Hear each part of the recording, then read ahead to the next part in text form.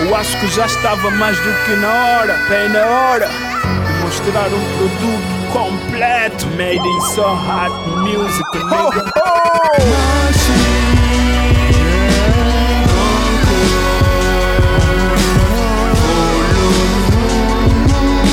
Identidade desconhecida.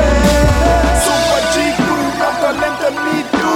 Mente tão abrangente e não me limito. 100% original porque não imito. Mentir é feio e não é bonito. Resultado do fruto do meu trabalho está nessa mixtape, toda ela feita e gravada por mim. Isso tem mais de 100% de mim e com amor eu segui as minhas intuições. São várias lições que eu aprendo na vida, acostumado a caídas, mas por amor eu me levanto toda vez que eu tropeço. Recomeço sem apreço do começo, pois não meço as minhas caídas.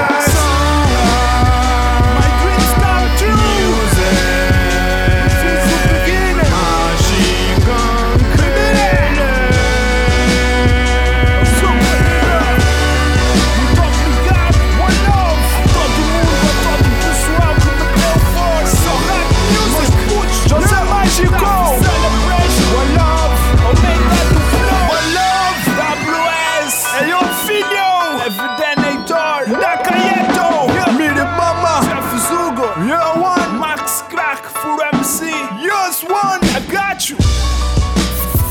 So hot music.